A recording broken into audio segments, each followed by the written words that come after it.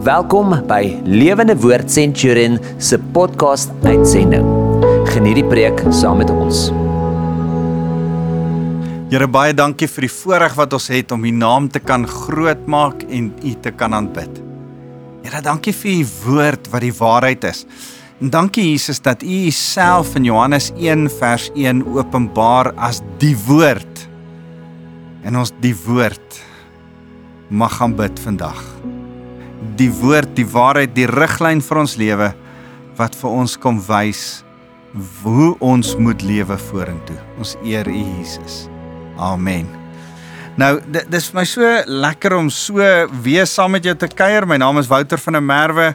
Ek is van Lewende Woord Centurion. Onthou, jy kan met my kontak maak by wouter@lewendewoord.co.za as jy vir my 'n briefie wil skryf. Maar ouer gewoonte kuier ons weer so rondom die woord en ek gesels die laaste paar weke met julle oor die werk, my werksplek, dat werk 'n voorreg is, dat werk 'n vorm van aanbidding tot die Here is.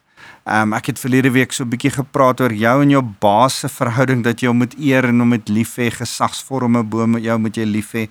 En ons is besig om oor al hierdie konsepte te praat, en terwyl ons oor dit praat, sien ek van my vrywilligers by die kerk, kom ek agter van my familielede, sien ek sekere situasies gebeur en kom ek agter, dis Januarie maand en mense is moeg en uitgeput. En ek sit by die Here en ek sê, Here, ek preek oor werk en mense is al klaar moeg. Maak ek hulle nie nog moer nie. Ek het nie intensie om hulle nog op 'n guilt trip ook te sit nie. Ek wil nie dit doen nie.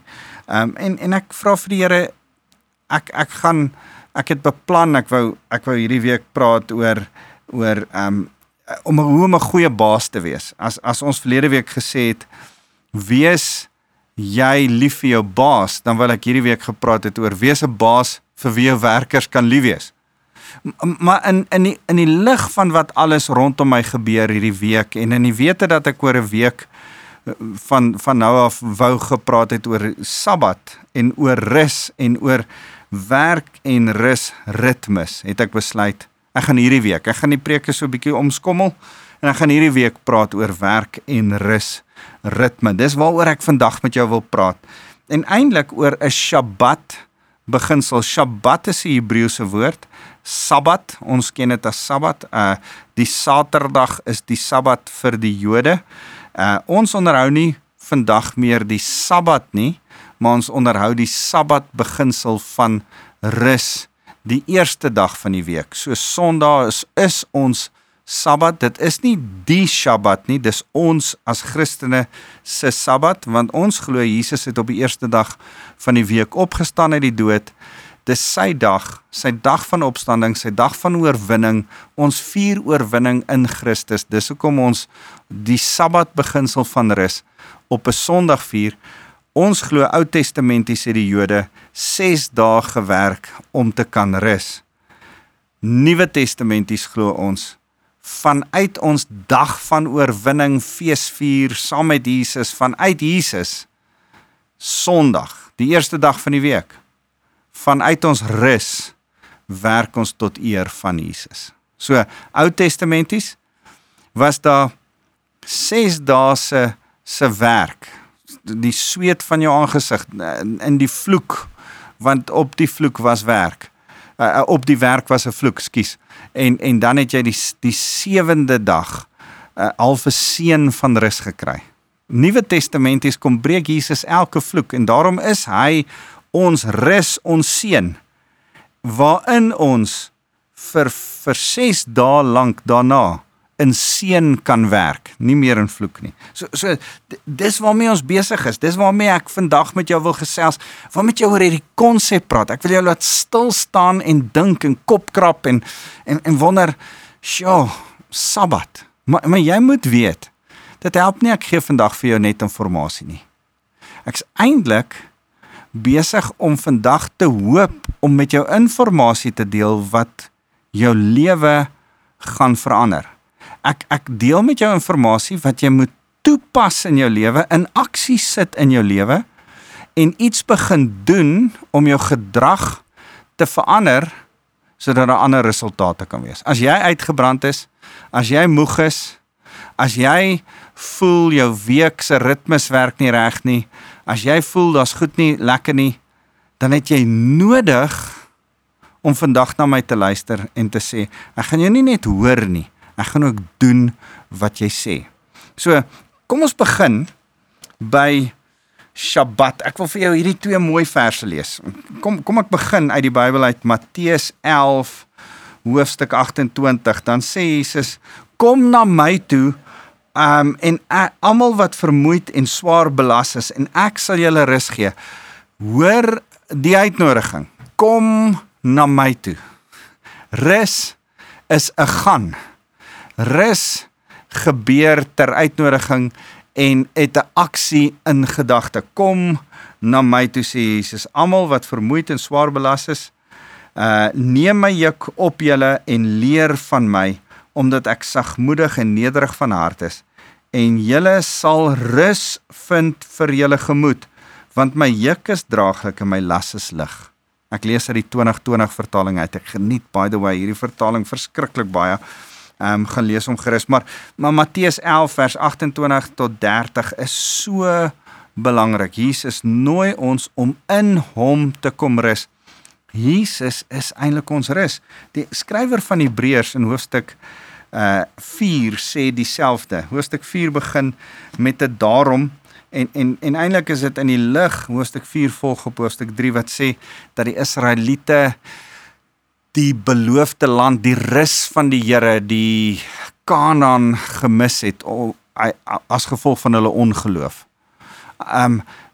Stel jouself voor, iemand het sien manna uit die hemel uit reën elke dag van sy lewe, kwartels vir vleis. Hy sien die heerlikheid van die Here in die middel van sy kamp, oogafstand van hom elke dag skyn. Hy loop in die woestyn onder 'n wolkkolom per dag en onder 'n vuurkolom. Hy het nie 'n straatlamp vir die hele lewe wat hy leef nie. Hy het 'n bonatuurlike vuurkolom wat hom warm maak en straatlig is vir hom. En dan sê so 'n persoon, ek glo nie in die Here nie. Hoe kan jy dit dink? Laat my altyd dink dat nie enige hoeveelheid wonderwerke gaan mense laat glo nie. Jou geloof is 'n besluit wat jy in jou hart moet neem, of jy Jesus wil volg of nie. Maar in elk geval, daar gelaat, Hebreërs hoofstuk 3 gaan oor hierdie mense, dan Hebreërs hoofstuk 4. Laat ons daarom versigtig wees, terwyl die belofte om in sy rus in te gaan nog bly staan, dat dit nie mag blyk dat een van julle agtergebly het nie. Want net soos aan hulle, dis die Israeliete, is die goeie boodskap ook aan ons verkondig, aan ek en jy, nê? Maar die boodskap wat hulle gehoor het hulle nie gebaat nie, omdat hulle nie deur die geloof verenig is met die wat dit wel gelowig aangehoor het nie. Ons wat tot geloof gekom het, gaan immers wel die rus in, soos hy gesê het, so het ek in my toorn gesweer, hulle sal beslis nie in my rus ingaan nie, al wat God se werke reeds vanaf die grondlegging van die wêreld afgehandel. Hy het immers eers aangaande die 7de dag gesê, God het op die 7de dag van al sy werke gerus. En in hierdie gedeelte sê hy weer, hulle sal beslis nie in my rus ingaan nie. Hy praat oor hierdie Israeliete. Vers 6 sê, aangesien dit dan bly staan, dat sommige wel daar sal ingaan, hoewel hulle wat eerste die goeie boodskap gehoor het, vanweë ongehoorsaamheid nie ingegaan het nie, bepaal hy weer 'n sekere dag. Dit is vandag, wanneer hy baie later, soos hierbo reeds genoem, deur Dawid sê, vandag as julle sy stem hoor, moenie julle harte verhard nie. Nou sê hy net hier, die Israeliete het nie geglo nie, en daarom het hulle nie die rus ingegaan nie. Vandag is daar 'n geleentheid, wat jy Jesus kan hoor, en in die rus, wat Jesus is, in geloof in die rus kan ingaan. Vers 8 sê, as Joshua hulle dan tot die rus gebring het, so hy nie gepraat het van 'n ander dag daarna nie. So, Joshua het hulle tot by Kanaan gebring, beloofde land, dit was nie die enigste rus nie, hy het verwys na nog 'n rus.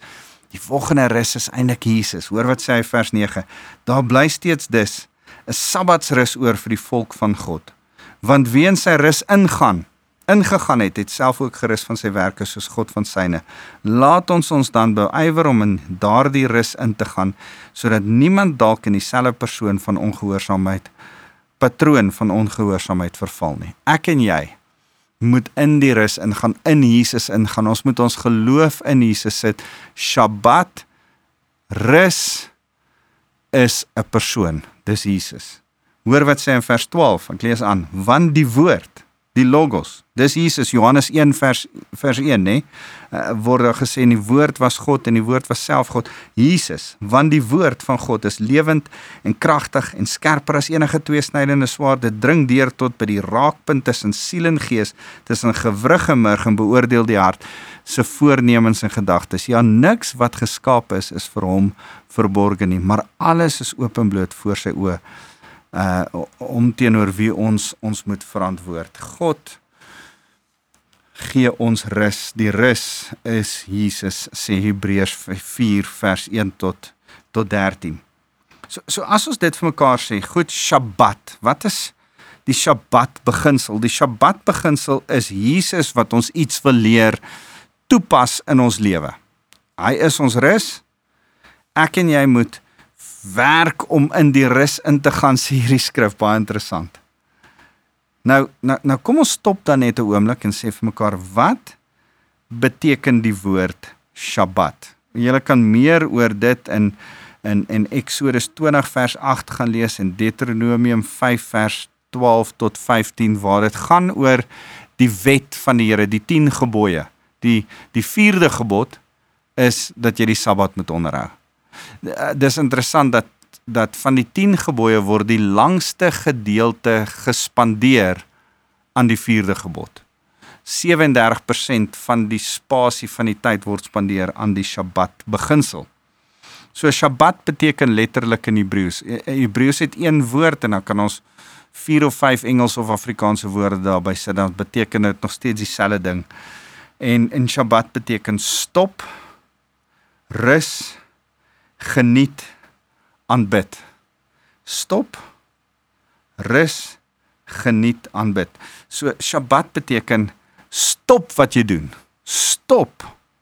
Jy kan nie aanhou doen vir die 7de dag, vir die eerste dag, die dag van rus, wat jy gedoen het in die ander 6 nie. Stop waarmee jy besig is. Dit beteken rus, ontspan, skep asem, alles het 'n ritme. Jou asem is 'n in en 'n uit. Jou hartklop het 'n ritme van suurstofvrye bloed uit na jou liggaam, suurstofarm bloed in jou hart en waar dit weer suurstofryk raak. 'n Ritme. Man, as jy by die see staan, is daar 'n ritme van golwe van in en uit. In en uit. As jy in 'n jaar na die seisoene kyk, is daar 'n somer en 'n winter, 'n somer en 'n winter, 'n in en 'n uit. 'n Ritme in alles wat ons doen. In jou dag is daar 'n ritme van slaap en werk. In jou jaar is daar 'n ritme van werk en vakansie hou. In jou lewe is daar 'n ritme. In almal se lewens is daar ritmes. In die natuur is daar ritmes. En ek wil hê jy moet dit raak sien. En daar's 'n ritme van rus wat ons moet respekteer. En dan geniet. Die Shabbat beteken ook geniet. In Engels, delight in the Lord. En ek dink altyd terug. Die beste manier wat ek dit seker kan beskryf is, ek hou van tuinwerk. As ek Saterdag gras gesny het, tuin gewerk het en die tuin besig was, miskien iets niets opgesit het, en ek gaan sit so op my stoel, op my tuinstoel, en ek kyk so terug, ek kyk so oor die tuin, en dan dink ek, dis nou lekker, 'n koue koeldrank in die hand, dan kyk jy so, dan delight jy in jou handewerk. Dis hoe die Here gerus het, geshabbat het, na sy handewerk. Dink 'n bietjie mooi, toe die Here geskaap het, 6 dae het hy die hemel en die aarde geskaap en op die 7de dag het hy geshabbat, gerus. Beteken dit dat hy moeg was en op die 7de dag moes asem skep? Nee, die Here raak nie moeg nie. Beteken dit dat hy moes stop wat hy doen om daaroor na te dink? Nee. Beteken dit dat daar wag net so 'n bietjie, pause net so. Nee, wat gebeur het is, hy het 6 dae lank sy werk gemaak, en toe het hy geshabbat, gedelight, geniet, in oënskou geneem, en geniet wat hy gedoen het. Dis wat Shabbat beteken, dat ons wat hard werk, ook eenmal 'n week, in die ritme van ons lewe, sal terugkyk, en vorentoe kyk. Terugkyk oor die afgelope 6 dae en sê, well done. Ek dink ek het goed gedoen hierdie week, of miskien het ek nie so goed gedoen in hierdie week, maar Here, dankie dat U my 'n vermoë gegee het om hierdie week 6 dae lank te kan werk. Here, ek kyk vooruit in beplanning. Ek sal nou nog met jou praat oor dit. Dis Nuwe Testamenties wat ons met Shabbat moet doen, is ons moet vooruit droom. Deel van ons delight is om met verwagting uit te sien wat die Here vir ons in hierdie week gaan doen. So, geniet. Dit spreek iets van 'n partytjie hou. Die Here het partytjie gehou nadat hy alles geskaap het. Ek en jy, eendag 'n week, is daar 'n vorm van partytjie hou. As dit kom by Shabbat, dit is wat dit beteken. En dan, die vierde ding is, dis nie net stop, rus, geniet nie, dis ook aanbid. Dis 'n tyd om te fokus op die Here. En hierdie is my tyd van fokus. Dis hoekom ons op Sondag kerk toe gaan, want ons Shabbat, dis vir my so mooi, jy moet verstaan dat Shabbat in die Hebreëus 'n werkswoord is. In Afrikaans is dit net 'n naamwoord. Daar is 'n Shabbat. Shabbat is 'n ding. In Hebreëus is dit 'n ding en 'n werkwoord. Nou ek wens dit was in Afrikaans ook 'n werkwoord. Hoorie, ons het 'n bietjie gaan Shabbat. Sondag gaan ons Shabbat, want ons gaan kerk toe. Shabbat beteken aanbid. En Sondag gaan ons aanbid, en daarom gaan ons kerk toe. Jy behoort, as deel van die ritme van jou lewe, te Shabbat, te aanbid, te rus, te delight in the Lord, en geniet wat jy gedoen het in die Here. So kom ek praat met jou oor hierdie beginsel. Ek wil vir jou 3 goed noem. Ek hoop ons het genoeg tyd vandag. Daar kan ek net by 1 of 2 van hierdie uitkom, maar gaan ek volgende week met jou aangesels oor die res van dit. Maar ek wil met jou praat oor die beginsel van Shabbat, die waarde van Shabbat en die ritme van Shabbat. Kan ek met jou praat oor hierdie 3? Die beginsel van Shabbat, die waarde van Shabbat en die ritme van Shabbat. Kom ek begin by die algemene ding wat ons nou in Hebreërs 4 vers 1 tot 11 genoem het en vir mekaar gesê het. Shabbat is 'n persoon. Die vervulling, die Here sê vir die Fariseërs wat hom aankla dat hy nie die Sabbat onderhou nie, dan sê hy, ek is die Here van die Sabbat. Maar wat meer is ons kom agter, hy is ons Sabbat, hy is ons rus. As ons in hom gaan, dan vind ons ewige rus, ewige lewe. Dan hoef ons nie meer te werk vir ons redding nie, hy is ons Shabbat. Die persoon Jesus is die Shabbat. So, dis 'n beginsel, Jesus. Net in hom vind ons rus, ware rus en ewige rus. Die tweede ding van hierdie beginsel van Shabbat is, dis 'n heenkome, 'n bestemming, 'n plek. Jesus sê tog, kom na my toe. Kan jy hoor hoe rus jou uitnooi vanoggend om na hom toe te kom? Jesus sê, kom na my toe, almal wat vermoeid is. Al is dit Januarie 2023 en jy's moeg, vermoeid, belas, swaar gedaan, dan sê Jesus, kom na my toe. Shabbat, rus, stop, geniet die Here, is 'n plek. Dis iets van 'n heenkome, 'n bestemming. Daar's 'n interessante Joodse rabbi wat 'n boek geskryf het, Sabbath. Dis al wat sy boek se naam is. En hy skryf 'n quote in hierdie boek. Hy sê, time is a cathedral where God wants to be worshipped. En dan verduidelik hy dat tyd, die Sabbattyd, is eintlik 'n cathedral, is eintlik een dag wat soos 'n tempel gebou is. Hy sê ander gode het tempels en jy kan daai God in die tempel gaan aanbid.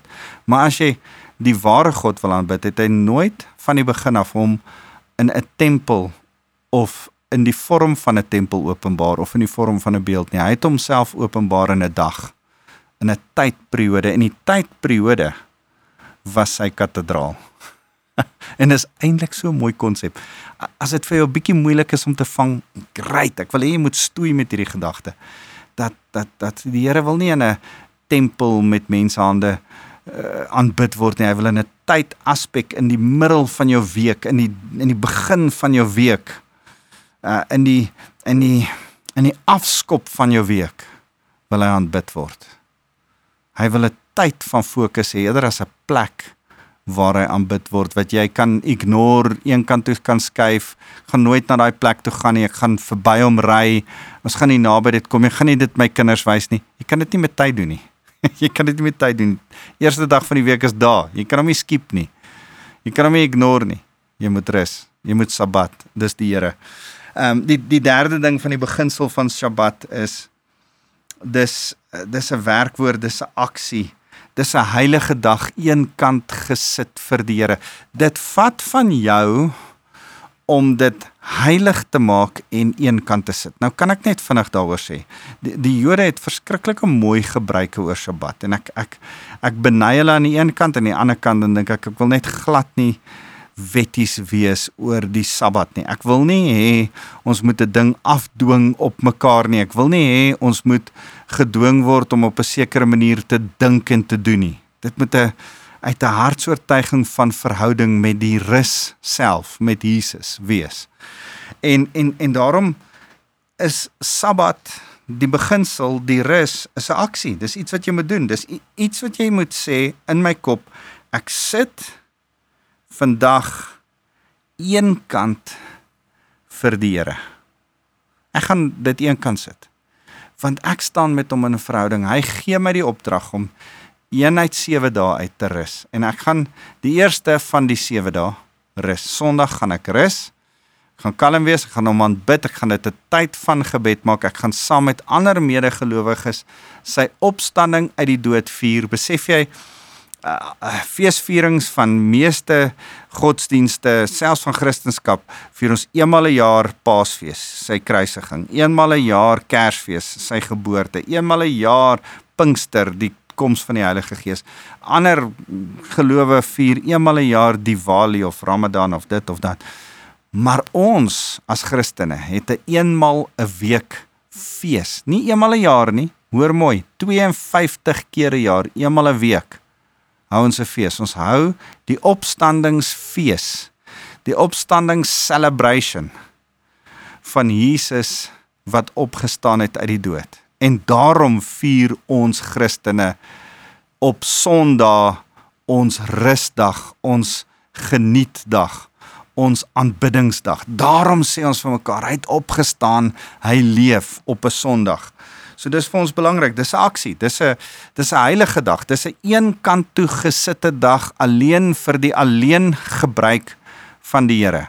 Dis 'n dag anderste as die res. Heilig beteken eenkant gesit vir die gebruik van hom, van die Here, tot eer van hom. As jy al die ander dae sekere goed doen, dan behoort jy op die Sabbat, op die Sondag, op die heilige dag iets anders te doen as wat jy op ander dae doen. En ek wil jou uitnooi, maak jou Sabbat, jou Sondag heilig. Die Jode het so 'n mooi ding, hulle begin hulle Sabbat met 'n Sabbatsete, Vrydag aand. Nou die Jode werk dat ons westerse manier is 'n dagwerk van 12 uur die middernag tot 12 uur middernag, dis ons dag. So ons begin die dag bietjie met deur die slaap, werk dan en eindig deur die slaap. Maar die Jode werk van sonsondergang begin hulle dag tot sonsondergang. So 'n Sabbat is eintlik van Vrydag aand tot Saterdag aand. En eintlik hoe 'n Jood in sy kop oor Sabbat dink, oor rus dink, is ek skakel af. Dis Vrydag aand, ek geniet 'n goeie ete saam met my gesin. Dan skakel ek af van werk, dan stop en rus ek, sodat ek kan geniet, die ete kan geniet, mekaar kan geniet. Daar's ook seksuele genietinge van 'n man tussen 'n vrou wat op Shabbat moet gebeur, voorgeskryf in die Torah, wat die Jode moes onderhou. So geniet, dan gaan slaap hulle. En dan werk jy. En vir ons is elke dag se ritme, veronderstel om so te wees, dat jy daar moet dink is, jou werk begin met slaap. Jou beplanning behoort eintlik by slaap te begin. So ek sal meer later hieroor sê, maar kan ek net vir jou sê, hê dit as 'n heilige dag, en maak moeite met hierdie heilige dag. Sit dit eenkant. Miskien het jy nodig om dit wat jy in die week, selfoon, televisie, sosiale media, al hierdie goed, 'n bietjie eenkant te sit. En te sê, vandag hoef ek nie bereik te word nie. Is alright, niemand hoef by my uit te kom nie. Jy het 'n manier om deesdae jou selfoon te stel, dat as mense jou regtig in die hande wil kry, dan kan hulle. Jy het dalk nodig om te sê, nee my kinders, ons gaan nie op jou selfoon speletjie speel, of met jou PlayStation of Xbox speletjie speel nie. Nee. Maar wat as ons verveeld is? So, wat as ons verveeld is? Verveeld is nie die ergste ding in die hele wêreld nie. Verveeld, laat jou kind dalk toe om die stem van die Here te hoor. So kan ek met jou oor die beginsel, die persoon, die heenkome, die aksie van Sabbat, van rus te praat, en ek sal volgende week aangaan oor die waarde en die ritme van Sabbat. Maar ek wil net eers vir jou sê, hoe wonderlik, hoe fantasties is dit, as ek en jy vir mekaar sê, die Here praat met my en met jou persoonlik oor rus. Vandag, kan ek en jy, ek wens ek kan vir jou sê, kan ek en jy mekaar in die oë kyk? Kan ons mekaar mooi met mekaar afspreek, dat ek met jou praat, nie met die persoon langs jou nie, met nie 'n ander persoon nie, moenie nou vingers wys na iemand anders toe as ons met oor rus praat nie, ek praat met jou. Want jy sien, die beginsel van Sabbat, van rus, van vier die Here en aanbid hom, praat die Here in verhouding met jou. Dit is 'n gemeenskaplike ding, dit is iets wat ons saam met ander moet doen, dit is eet saam, hê fees, vier fees saam, dis iets van, as ons 10, 20, 30, 100, 200 mense is wat saam Sabbat vier, rus vier, dan maak ons dit makliker vir mekaar, dan is daar nie iemand wat hoef te werk, of dit te doen, of dan is almal in dieselfde gesindheid. Dan kan ons alles rustig vat op daai dag, dan kan ons waarlik afskakel en rus, maar ek kan nooit sê, ek hou die Sabbat, daarom moet jy die Sabbat ook hou nie. Sodra ek sê, jy moet die Sabbat hou, dan begin ek 'n wet maak. En as die Jode en die Moslems begin wet maak rondom Sabbat en rondom Ramadan en al hierdie dinge, dan forceer hulle mense wat nie dink soos hulle dink nie, om te doen wat hulle moet doen. Mense wat nie die oortuiging van hulle hart het nie, moet dan ook doen wat hulle doen. Ons noem dit godsdiens. Jy kan nie dit doen nie. As die Here met jou praat oor rus, praat hy met jou oor rus. En tensy jou kind nie jonger as 12 is nie. Ek glo 'n kind jonger as 12 is eintlik net 'n uitvloeisel van jou. Jy mag 'n kind jonger as 12 sê, geen kind jonger as 12 kan sy eie besluite maak nie. Sorry, dis net hoe dit werk. Lees die Bybel. Daarom moet 'n ouer vir 'n kind jonger as 12 sê, nee, vandag gaan ons Sabbat. Ons gaan rus. Ons gaan die Here geniet. Ons gaan hom aanbid. Jy kan maar 'n bietjie jou selfoon aan kan sit. Jy hoef nie die televisie te kyk nie. Jou Xbox kan af. Ons gaan vandag rus. En dan, wanneer ons dit doen, leer ons die kind dat wanneer hy 12 is, wanneer hy 13 is, wanneer hy 14 is, kan hy self besluit om die regte ding te kies. En dan wanneer ons dit kies, dan eer ons die Here deur ons keuse. Kan ek jou vandag vra, eer die Here deur die regte keuse van rus te maak. Jou liggaam, jou siel en jou gees het dit nodig. Ons gaan volgende week verder daaroor praat. Here, dankie vir rus, ritmes in ons lewens. Here, dankie dat U vir ons wil laat rus. En dan vanuit ons rus kan ons droom en beplan en werk tot U eer. Here, dankie dat ons nie werk om te kan rus nie, maar dat ons rus, sodat ons vanuit ons rus tot U eer kan werk. Gee dat ons sal snap, Here, dat elkeen van ons rus nodig het. Ons is nie God nie, U is God. En as U gesê het ons moet rus, gaan ons na U luister. Dankie Jesus. En daarom wil ek elkeen wat nou na my luister, kom seën met die Vader van ligte se liefde. Die Vader van ligte in wie daar geen skadu van ommekeer is nie. Mag sy liefde by elkeen wees en mag die rus, Jesus Christus, die Sabbatsrus, waarin ons kan ingaan in Jesus, mag ons die genade van rus vind in Jesus. En mag ons dan vanuit hierdie genade leef met vreugde, vrede, rus. En Here, as ons dit kom bid, vra ek dat die Heilige Gees, ek kom bid dit toe oor elkeen wat my aanhoor, dat die Heilige Gees met ons op bly praat, bly deurgaan wat ons vir mekaar gesê het, bly oordink, dat die Heilige Gees die naprediker van die woord sal wees. Here, as ek dit nou gepreek het, kan ek dit op een manier sê, maar die Heilige Gees kan ons, soos wat 'n koei herkou, kan ons oor en oor hierdie kos herkou en weer deurdink en deurdink in ons harte. Mag die Heilige Gees die naprediker van hierdie woord wees. Ons eer U, Here Jesus. Amen.